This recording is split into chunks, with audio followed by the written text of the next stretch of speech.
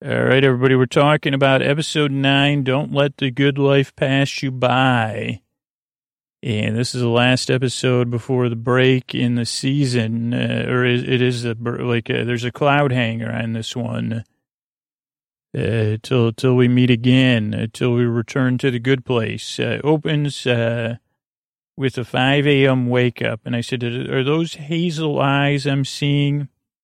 Are they blue? Are they green? Let me just look here. They're about to come on. There's the NBC Peacock. There's the eyes. It's a gray, green, gray, blue, like a quilt, man getting out of bed. And I said to myself, what in the name of Better Call, or is that Martin Mull? It really did say that. I was like, who is this, Michael McKean or Martin Mull? And went back and forth as they showed it. At first I was certain, but then there was a couple of shots where I said, no, this could be Martin Mull. Like maybe, and they said, either way, I'm buckled up for a ride. There's an 8-track cassette player, a Mama Cass Elliott song plays. It's all part of a morning prep montage. He's reading Pete Singer, The Most Good You Can Do, which is a book, it's a real book, working on solar panels, harvesting radishes, washing radishes. At first I was like, he's canning, but then there wasn't any liquid in the cans. So then I said, no, he's more jarring for storage than canning and preserving radishes for donations. So more of a transport method for the Alberta Food Bank. Then, and I guess I thought he was in Calgary. Maybe he's in Calgary, Alberta, right? I don't know. That'll come up later.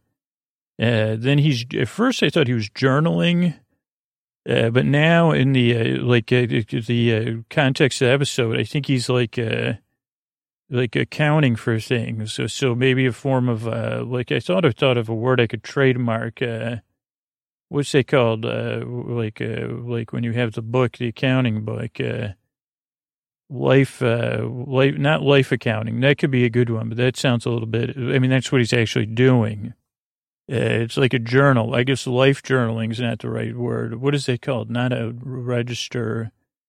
Life registering? No, trademark. I thought of it. What's it called? If it's not a journal, it's ledger, life ledgering. That's what he's doing. And I'd like to trademark that for a future book, Life Ledgering. It'll come out in 2028. Ledgering your life for happy, and more, like a new form of life ledger. Get yourself a life ledger. Yeah, but so he's doing that, and there's a knock at the door, and they say, hello, and it's a reveal of Doug Forsett. Michael's totally starstruck, which is super cute, and he says, we're here with the Calgary Times, something. They have press badges, Calgary Times, something, journal maybe? I put Examiner, but I don't think it fits on the press pass badge. Maybe it does, or Express, Calgary Times Express, Calgary Express. Maybe there's a joke in there I missed. And they have press pass badges. Michael says, I'm Michael Scoop. This is Janet Scoop. We're the she's my sister. We're the Scoops. And then there's a millisecond joke reaction from Janet, which is gold. So don't miss it on your second or third rewatch. She says, oh boy. Then they talk about, we're doing a human interest story on you, Doug. We heard about how you live off the grid.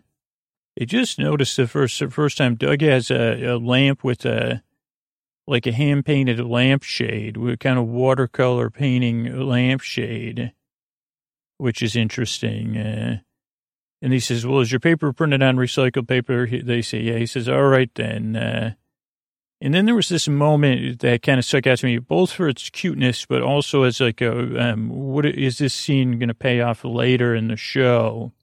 Not the episode, but Janet takes his photo, and Michael's trying to get it just like the portrait of young Doug Forsett. My life as young Doug Forsett. My portrait of a young Doug Forsett. And it was just a moment that stuck out to me. And I just like how cute Michael wants to get it the same as the portrait. Like, look there, do this with your face. Then they're having a fireside chat. He says, here's 1972. Randy and I had a mushroom salad, and I saw with perfect clarity how to live the perfect life. Now, behind him, I think he's in a rocking chair. There's an Afghan, and it has, it's square. It has yellow, lime green, dark green, light brown, squarish designs with the yellow frills on the ends, or whatever. I guess are those tassels? I don't know. And he talks about how he learned to maximize his point totals. Michael says that makes perfect sense. Then he says, "Oh, geez, you've been here like for 10 minutes. I haven't offered you water or radishes. Would you like something?" They say water. So he leaves, and Michael's still starstruck. And he says, "How cool is he?" He goes, "Stars. They really are just like us." And Janet says, "Jesus, he's lucky he didn't have the vision Randy had about a world of ears."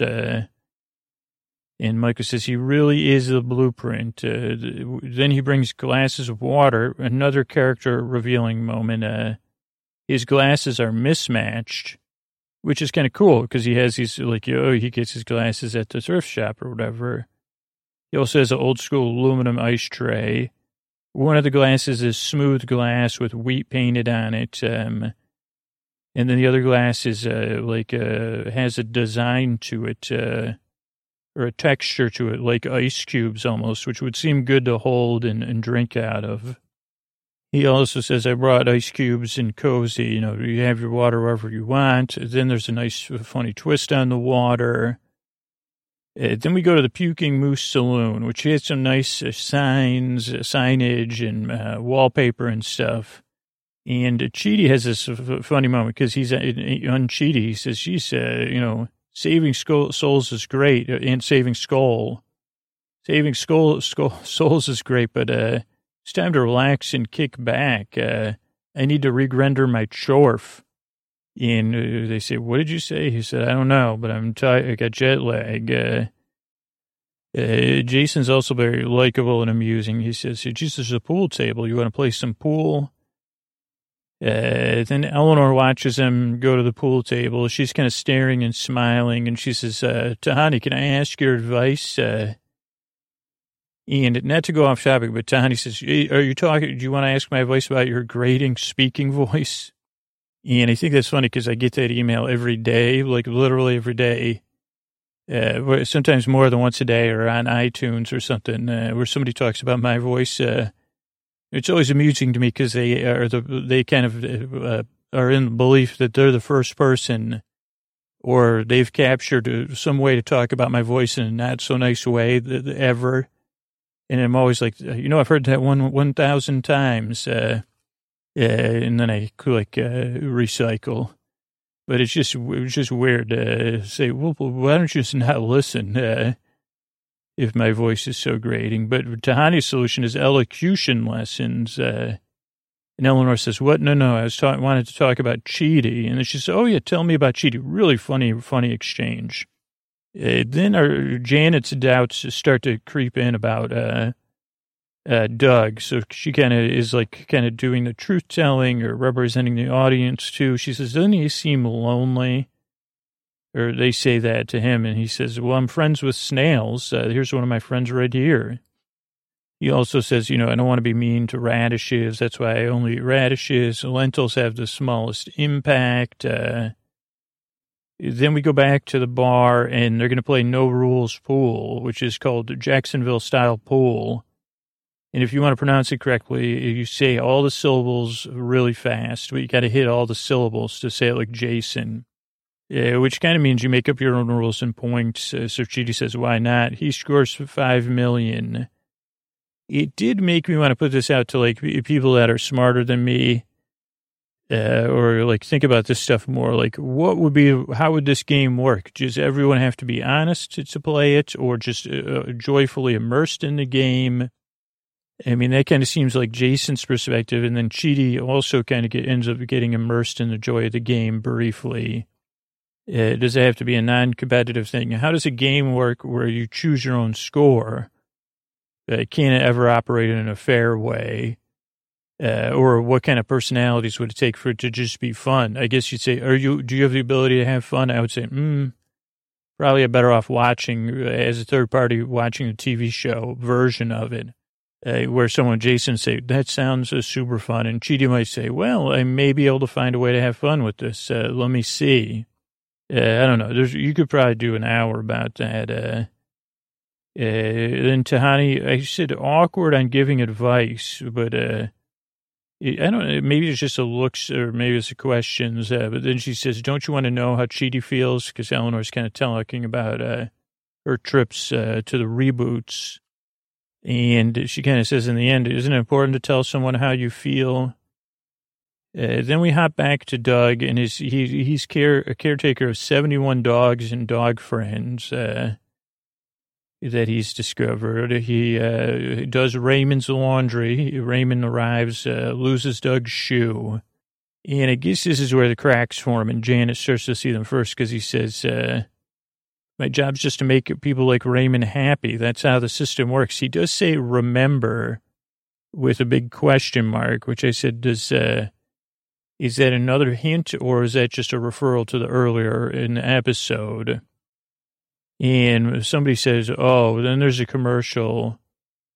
And Janet says to Michael, Michael, you got to face facts. I don't know about this guy. He just eats radishes and lentils. He's a happiness pump. And he says, a happiness pump. She says it was one of Chidi's lessons.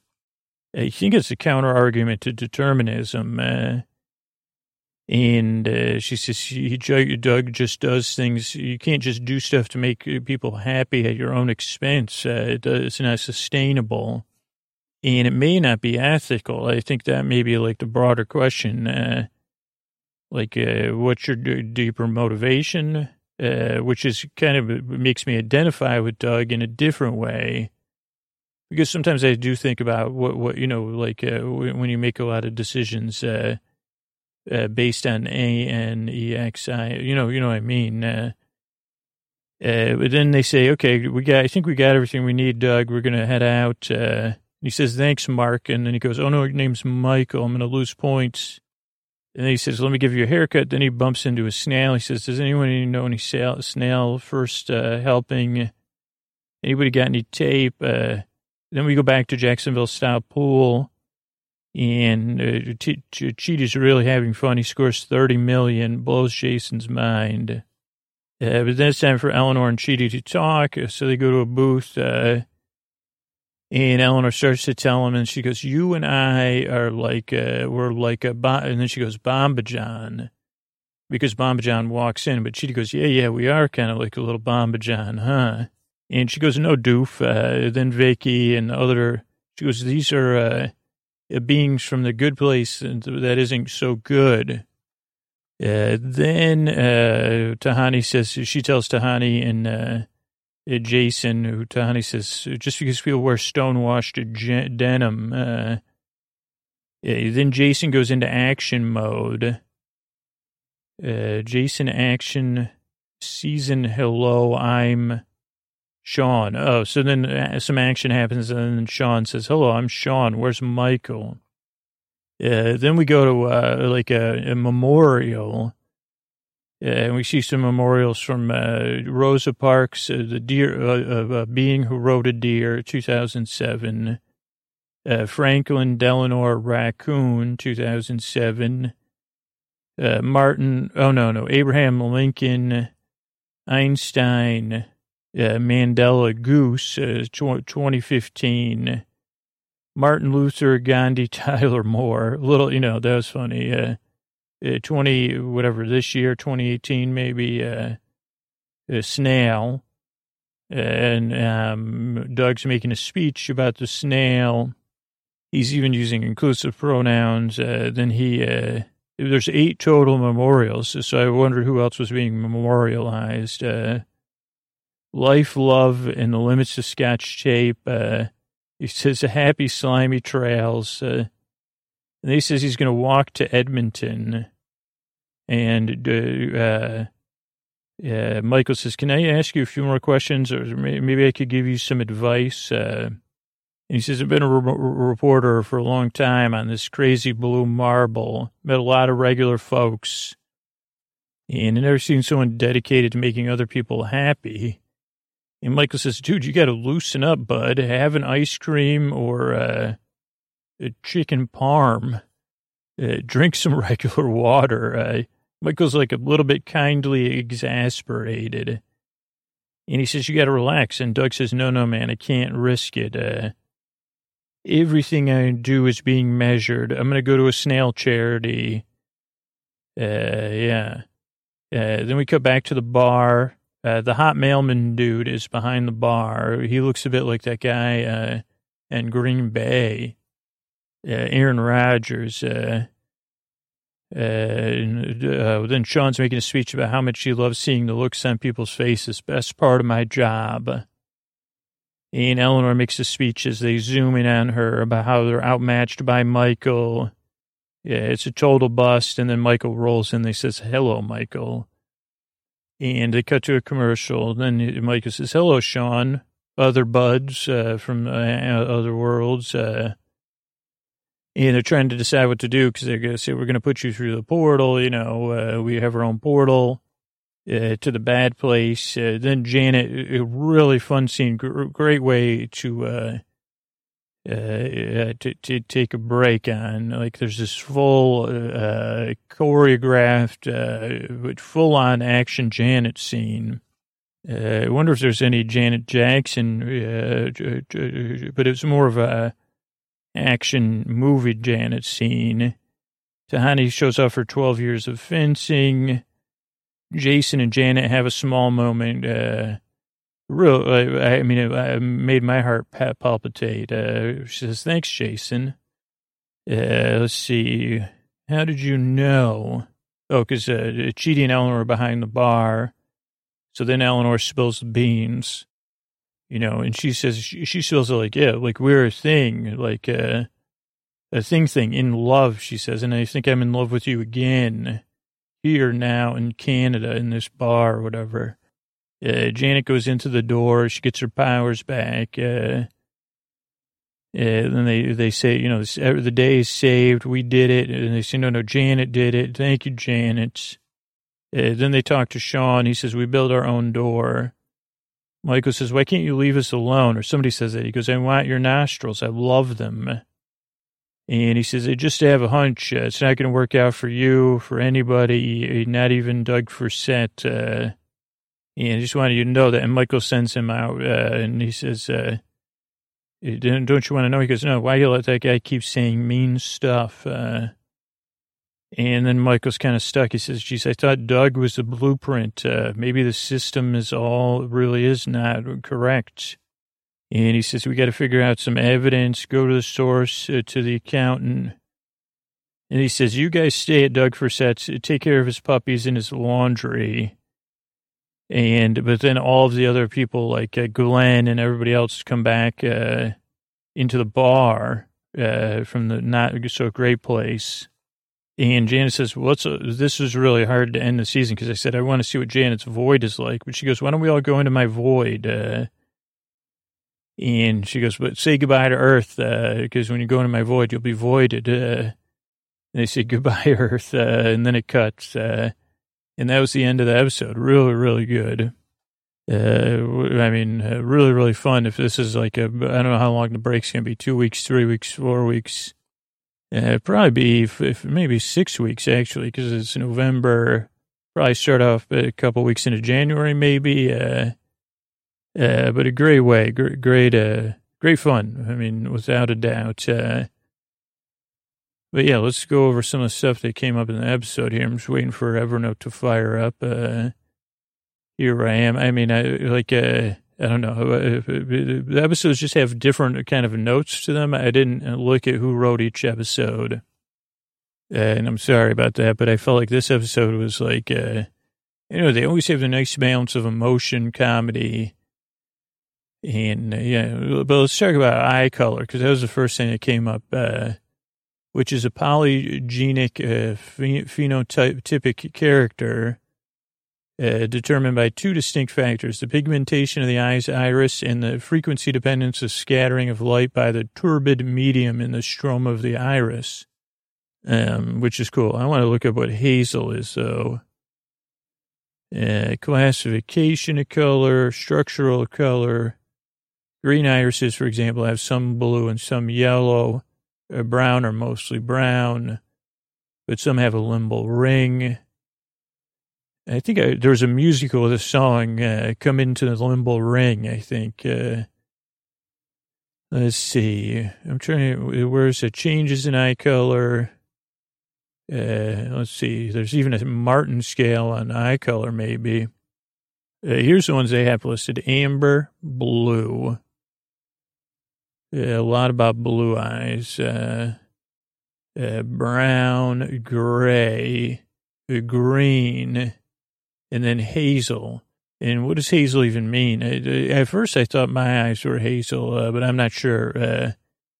It's due to a combination of Rayleigh scattering and moderate amount of melanin in the iris's anterior border layer, according to Wikipedia. Hazel eyes often appear to shift in color from brown to green, although hazel mostly consists of brown and green. The dominant color can be brown, gold, or green. This is how many people mistake hazel eye colors. I guess I'm looking at this one hazel. I think that might be David Copperfield's eyes. Who's the magician? Is that David Copperfield? And the definitions can vary. So then there's also red and violet eyes. And of course, we say, no, Scoots, and I'd say, I agree with you. This eye colors come in a spectrum. But yeah, that's what happens when you just gloss over eye color. But again, I'm not even sure. Maybe the eyes were gray in the opening. Yeah, but like right now I'm doing the research portion. Now, how about Michael McKean? I mean, if you want to talk about somebody to look up to, he's someone to do so. He was on Laverne and Shirley. He played Lenny. He was on SNL in the 90s. He's been in several Christopher Guest films, including Spinal Tap. Is Spinal Tap a Christopher Guest film, or was that Rob Reiner movie? Or is just Rob Reiner in Spinal Tap? He was lead guitarist. He's playing a guitar in his Wikipedia picture. Lead vocalist and co-lead guitarist in Spinal Tap as Hubbins, and in Mighty Wind. He won a Grammy for Kiss at the End of the Rainbow, and was also nominated for Best Song Academy Award. Plays Chuck McGill on Better Call. And I mean, that's like a holy mackerel. He's from Long Island, Seacliff, so shout out to the Strong. Was a student at Carnegie Mellon. That's where, is that where he met, he met Harry Shearer? Oh, no, after graduation. He was one member of Lenny and Squiggy. Let's see. Yeah, he's in a movie with Kiefer Sutherland and Dennis Hopper. Other shows, really like a widespread career. You could go on and on, but just someone that, I don't know. I always like it. He won Celebrity Jeopardy against Jane Curtin and Cheech Marin in 2010. I would love to see that. I mean, you can, I'm sure you're familiar with him. He was in Planes, Trains, and Automobiles, too. Holy cow. But it was him and not Martin Mull. And you might say to yourself, who's Martin Mull? And we've got a very diverse audience. And I wanted to give everybody a chance to be exposed to Martin Mull. Let's see. He was on Hartman, and then Fernwood Tonight, Mary Hartman, in the Mary Hartman spinoff, Fernwood Tonight, Colonel Mustard in the movie Clue. He was on the TV shows, Sabrina the Teenage Witch, Roseanne, Danny Phantom, Arrested Development. He's also like someone that plays the guitar in his picture. Let's see. He was in Taxi, Golden Girls even. Holy mackerel. Yeah, I recently saw him in Mr. Mom, which I rewatched a couple months ago. What else? He was a guest star in Hollywood Squares. Let's see, in the final season, 2003 and 2004.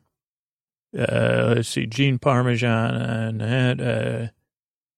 He's also been in other sitcoms. He plays music. I think he does art, too. Yeah, he's also known for art, like pop art, collage, photorealist paintings. One of his books was on the cover of My Sister, My Love from Joyce Carol Oates. And a cover of Steve Martin, Edie Brickell album, Love Has Come For You. And, yeah, I mean, another, just a person that really varied career, but also very funny and grounded. I guess that's why I almost like, well, they're different. They're both in a lot of mockumentaries. And they both have this kind of grounded, dry, humanistic humor, I would say. Maybe. I mean, maybe not. Maybe you don't agree with me, but that's cool. But so we'll talk about 8-track tapes. Now, these were getting phased out by the time I came around, but you'd still see them occasionally, like on one of my cousins had it in his car. 8-track tape, formerly known as Stereo 8, commonly known as 8-track cartridge, was a magnetic tape recording technology before cassettes, and even alongside cassettes for a time. It's considered obsolete and was relatively known outside of the United States, UK, Canada, New Zealand, Australia, Germany, and Japan.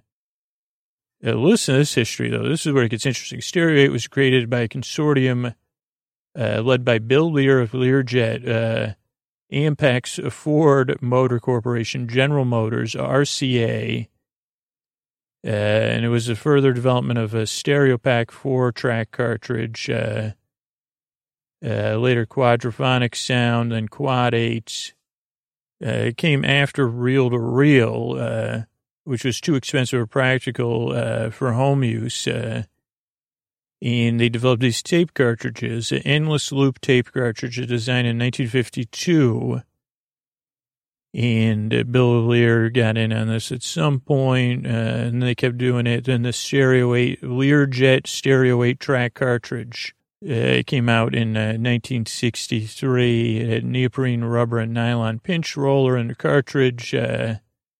Just some improvements. It was a commercial success because of the booming auto industry. In 1965, Ford put it in their cars, factory installed. Let's see, an option in the Mustang, Thunderbird, and Lincoln. RCA introduced 175 cartridges from some of its labels. In 1967, Ford's vehicles, all of them offered this as an upgrade option. You've probably seen it in other movies, like in a combo with a radio. Some offered combo 4, 8, and 12-track players. Even though it had problems, it wasn't totally banned, like companies, it was steadily more and more popular. Home players in 66. They missed out on the boombox boom, I think, but they did have those, Tandy Corporation. Oh, no, a few manufacturers offered them, but Tandy, Radio Shack did. For a short time, they were considered a viable alternative to vinyl records, especially with car use. They came in Rolls Royces and Bentleys even. Early karaoke machines, quiz games. But then the decline started in the 70s when the compact cassette arrived. And they were phased out of retail stores by 82 and out of Columbia and RCA record clubs in 88. Most rare releases are Stevie Ray Vaughan's Texas Flood and Bruce Springsteen E Street Band live 1975 to 85. So The debate among collectors about the last commercial 8-track released by a major label is either Fleetwood Mac's greatest hits, that's what it seems like, released by Radio Shack. Radio Shack keep putting out blank ones. But it survived as a professional broadcast card for a decade longer radio stations. So there's a little bit. There's a lot more if you link into this article from the show notes if you want to know more. Well, let's talk a little more about Mama Cass. Mama Cass Elliott. She was known as Mama Cass, singer and actress, member of the Mamas and the Papas. She had 5 solo albums, and she's in the Rock and Roll Hall of Fame. Born in Baltimore, Maryland. Adopted the name Cass in high school, borrowing it from actress Peggy Cass, according to Wikipedia. She assumed the surname Elliott sometime later. She went to the same high school Jim Morrison went to. Let's see. While in high school, she got interested in acting. She did some acting.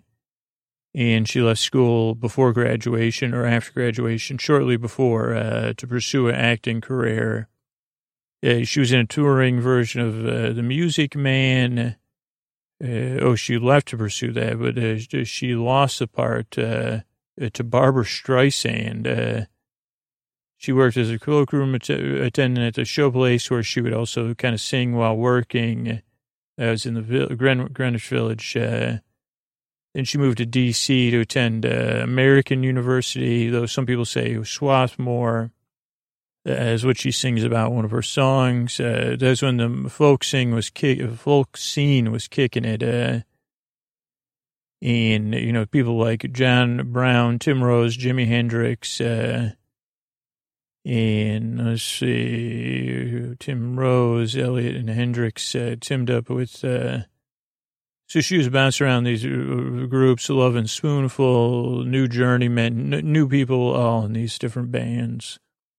Popular legend about Elliott is that her vocal range was improved by 3 notes when she walked through something, and it was confirmed in an interview with Rolling Stone. However, they said that story was a different explanation. Then they became the Mamas and the Papas, the New Journeymen. They came up with that name. Then a solo career. Dream a Little Dream of Me was released on Dunhill Records. Somebody bugged her for taking bed linens. And she said, I liked them, so I took them. Let's see. Then, very beloved. She had a Mama Cass television show, Don't Call Me Mom. Also another show called Don't Call Me Mom Anymore. She was a guest on a ton of shows and beautiful, beautiful voice, beautiful, beautiful presence. And a lot more in here about Mama Cass Elliott. Also, a beautiful song to open the episode.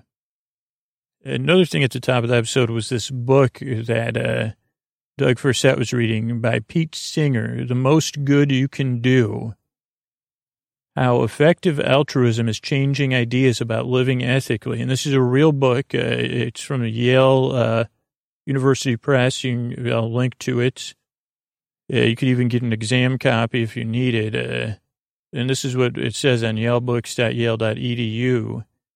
From the ethicist, the New Yorker calls the most influential living philosopher, a new way about thinking and living ethically. It says Pete Singer's books have been, trying to upset our complacency. And now he's directing our attention to effective altruism built on the simple but profound idea that living a fully ethical life means doing the most good you can do. That's so interesting from this episode. It requires an unsentimental view of charitable giving. How good is the organization you're going to be giving to? Will they do the most with your money or will somebody else? It shows how living altruistically often leads to greater personal fulfillment than living for oneself. It develops the challenges Singer's made to those who donate to the Hearts into charities focused on helping citizens rather than for those who can do the most good. Wait a second, Pete. Hold on. Yeah, it's worth it. Check it out. He divides his time, ironically enough, between New York City and Melbourne, Australia. I don't know, was that where they were? Were they in Melbourne? What about the radish? I know radishes have come up on this show before. Let them eat radishes, I think I once said. It's a root vegetable, consumed throughout the world. Mostly eaten as raw as a crunchy salad vegetable. Numerous in varieties, size, flavor, color, and length of time to maturity. They have the sharp flavor due to different compounds in the plant. They're sometimes grown as companion plants because they don't have to they grow, they're hardy, I guess. They can be ready within a month, where larger varieties can take several months. Can also be a catch or cover crop in the winter or a forage crop. There's no archaeological records to help determine the early history of radishes, but they've been around for a very, very long time. Good, cool season crop, as we said. And I love them. Sometimes I miss them, because kids don't like them as much. But, really a tasty little plant, if you don't mind me saying so. What about elocution? Who could use that? It's a study of formal speaking, pronunciation, grammar, style, and tone. In Western classical rhetoric, elocution was one of the 5 disciplines of pronunciation, which was the art of delivering speeches. Orators were trained not only in proper diction, but on the uses of gestures, stance, and dress. Elocution emerged as a formal discipline in the 18th century. Thomas Sheridan lectures on elocution in 1762, 1775. John Walker, Elements of Elocution. That was one of my favorite. I think someone redid that. I don't know if that was Wu-Tang or something. Elements of Elocution. That was a good one. But in the publication of other works, let's see. In her recent book, The Elocutionist, Women, Music, and the Spoken Word, Marion Wilson Kimber addresses the oft-forgotten female-dominated genre of elocution set to musical accompaniment. That sounds pretty cool. And you could read a lot more about it. But obviously, I need to relocate from elocating, and then move on to lentils, which are a legume, edible. Lentils go through seasonal hype, every couple of years, people are up or down on them. I know a lentil-based woman named Agatha. It's a lens-shaped seed, grown pods, usually 2 seeds to each. Split lentils are known as dal. It can be eaten with rice or rotis. It's a dietary staple in India, Sri Lanka, Pakistan, Bangladesh, and Nepal.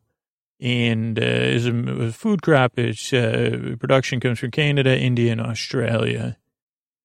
They're the oldest known pulse crop around, one of the earliest crops domesticated and found in carbonized remains dating to 11,000 BCE. Let's see. Yeah, we could read about it all day long, but the lentil production in 2016, Canada, over 3 million tons, India, 1 million tons, Turkey, 365,000, United States, 255,000, and Nepal, 253,000. So Canada, man, holy cow, no wonder they were talking about lentils up there. That's interesting. I wonder if he's growing lentils, and they like a firm, smooth seedbed. Who doesn't? Seedbed and seedbed. Yeah, that's a little bit about lentils. Here's a website that comes up a lot, and I just wanted to share it if you're listening here. When I do random searches for stuff about a good place and I can't find research, this website comes up. It's ggia.berkeley.edu. I think I shared an article about it before, but Greater Good in Action, Science-Based Practices for a Meaningful Life. And they have like a lot of great stuff on here. I'll link to it, but ggia.berkeley.edu, Greater Good in Action. It's definitely worth checking out. I think it could help. They have, like, depending on whatever's you're going with, it's science-based too. So we got a couple more things to get through here. Stone washing is a textile manufacturing process designed to give new cloth a worn-out appearance. It also helps increase the softness and flexibility of stiff, rigid fabrics like canvas and denim. The process uses large stones to roughen up the fabric being processed. They're placed in large industrial clothes washers with large stones, and they get tumbled with them. I always wondered what it meant. Levi Strauss claims to have invented stone washing. Great Western Garment Company, that was acquired by Levi's, says they invented it. In the 50s, Claude Blanquet says they invented it. A jeans company, Edwin's, claims to have invented it. A lot of companies claim in stone washing. It creates a faded, worn appearance. Affiliated with Western style soft acid wash denim is washed with pumice stones and chlorine. That was popular in the 60s, in the 80s, I think. I remember that. Mainstream popularity. Oh, this is still talking about acid wash jeans. I thought we were talking about stone washed. I guess that's pebble washed would be acid washed. Not to quibble with, Okay, what about walking from Edmonton to Calgary? I think that's where Doug Frissett was going to walk. Of course, I wanted to look that up. It looks like it would take straight 62 hours, and Doug's a slow walker, or 64 hours. This is in Canada, so we're doing kilometers. And it would be 3 days. I guess that would be nonstop walking, 24, 48. Yeah. 12, 24. Yeah, it would take about 6 days because you couldn't walk more than 12 hours a day, you silly gooses. I forgot how long Doug said it was going to take. There's two main routes that come up on the map. And, Calgary's, if you're leaving from Calgary, you got Banff, right, or the thing. I know some people that used to live up here, so you go through Red Deer. I know some people that lived there.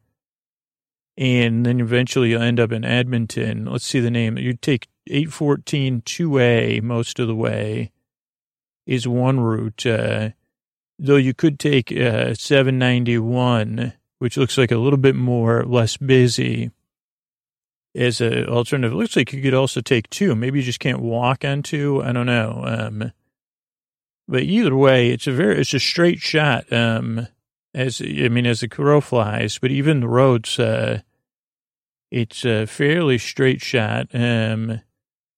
Because of my internet stuff, I'm looking at the map version, but I'm sure it's very, very scenic. And, it's something you could do. Probably don't want to do it in the winter. But what we could do is take a train from Vancouver to Calgary, then walk to Edmonton, or, fly into Edmonton, walk to Calgary. And you could say, what about Saskatoon or Regina? I've met a couple podcasters from there. So there's a lot of possibilities, but it is walkable, but a long walk. But I think everything is walkable. Then the other thing Doug Frissett was into was snail charities. So I had to Google, is there any snail charities? And what came up actually was from Brighton on the inside.co.uk. So from Brighton in the UK, this community article, I don't see an author. The streets are teeming with snails as snail space gets started. And no, it's not some sign that something going on. It's a brilliant, it's Martlet's Hospice's brilliant art and fundraising project, Snail Space. It's a giant snails. Mallett's the local charity that cares for and supports people is teamed up with Wild and Art. What a wonderful project with a wonderful caretaking mission. They did Snow Dogs in 2016, and they wanted a mass participation sculpture trail that was fun for everyone while raising funds. And whatever year this article's from, maybe it's this year. I don't know. I don't see a time on it. It wasn't until the 18th of November you would find all sorts of sizes of snails around Brighton and Hove. 50 giant snails decorated by well-known artists and residents. David Shrigley, Art and Believe, Cassette Lord. Snail Space website has all the stories behind the art. There's 57 junior snails decorated by children. And each snail is totally different, and they recommend use the Snail Space routes to find them. And please let me know if you checked out the snail. Hashtag Be More Snail. That's one word, Be More Snail. Include me on it. Let me know about your snail walk. And it's just aligned with Doug Frissett. I mean, they're raising snails for people, a project helping people, but who says we can't do five? That eventually they can say, well, let's put 5% towards the snails. But it sounds like something Chidi and Jason could get behind. It sounds fun. It sounds artistic, wonderful. And I want to say wonderfully good night to you. Good night. All right. I want to thank everybody who took the time to review the podcast on Apple Podcasts. You can do the same just in your app on your iOS or on your desktop on iTunes. I want to thank M. Fishy Poo, who says, works like a charm. I honestly had no idea what this podcast is about. That's how good Scooter is at making me fall asleep.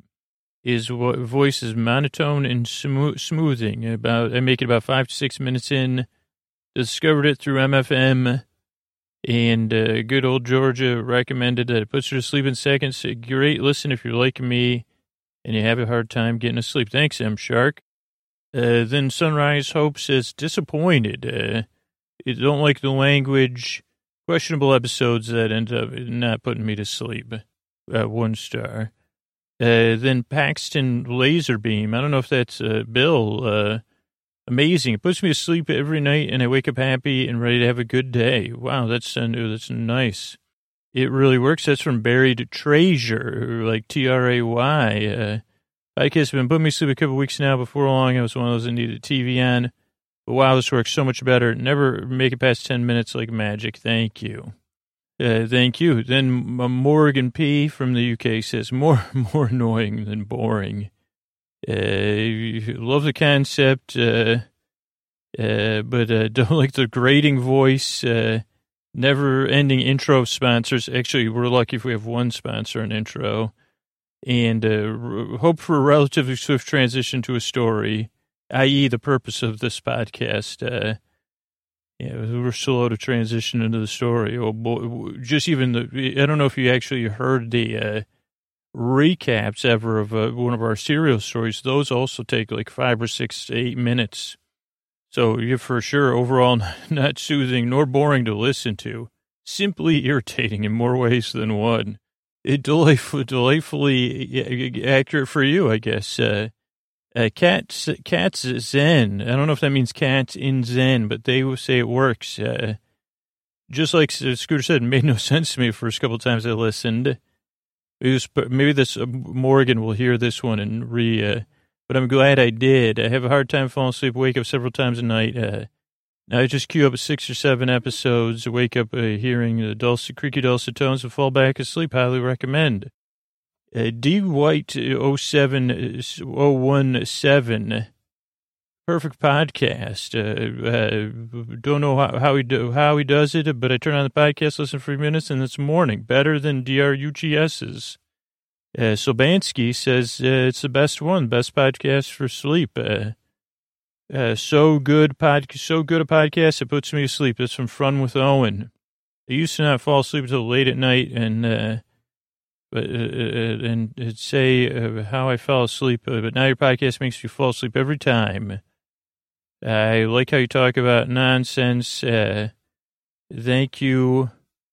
You make this a pond because passport. Because I think they're doing it because in without it. I'd still be awake right now. Thank you, Scooter. Thank you, Fun with Owen. Speaking of brain bots, here's TomBot 5000, one of the most famous, So Wonderfully Boring. Haven't slept so good since I attended an Introduction to Soils class in college. And yes, that was a real class attended by a robot named TomBot 5000.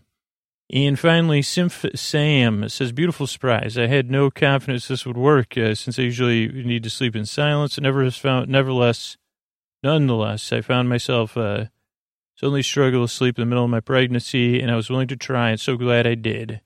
First few tries, I too tried to make sense of it, and therefore ended up laughing, because I thought it was funny, and I was shocked when I found myself waking in morning and not remembering any transition. Worked like a charm. My baby's almost 2 months old, and I stopped struggling getting to sleep, but now I listen because I enjoy it, and I sometimes miss Scoots. Rested parents are happy parents. A pleasant dose of nonsense. Give it a try. I'm pretty sure I never read the story until I put it on for background noise during bath time. Thank you so much. Thanks, everybody, for reviewing the show. You can do so, in your apps. I think I said that. Sleep With Me is a list directly supported by listeners. It exists as a free podcast because the listeners that support the show on Patreon and because the ones that support the sponsors. That's what has this podcast free, so thank you for everybody doing that. Sleep With Me grows and finds new listeners. Number one way, word of mouth, in person or online. So thank you for using your power of honest sharing to help grow the show. Really, really, thank you so much. I feel so grateful when people share the show or share that they support the sponsors or support the show directly or share their story and their support with me. I really feel grateful and energized. So thank you so much for that. Also feel proud to work with Night Vale Presents, a wonderful collection of shows you can find at nightvalepresents.com. And I also feel doubly proud, or proud once again, to work with PRX. You can see everything they're doing at prx.org. If you're in the Boston area, you can check out the PRX podcast garage. And that's it. We queue up another show if you need it. I'm here. I'm here to help. Let me puff that pillow there for you. Good night.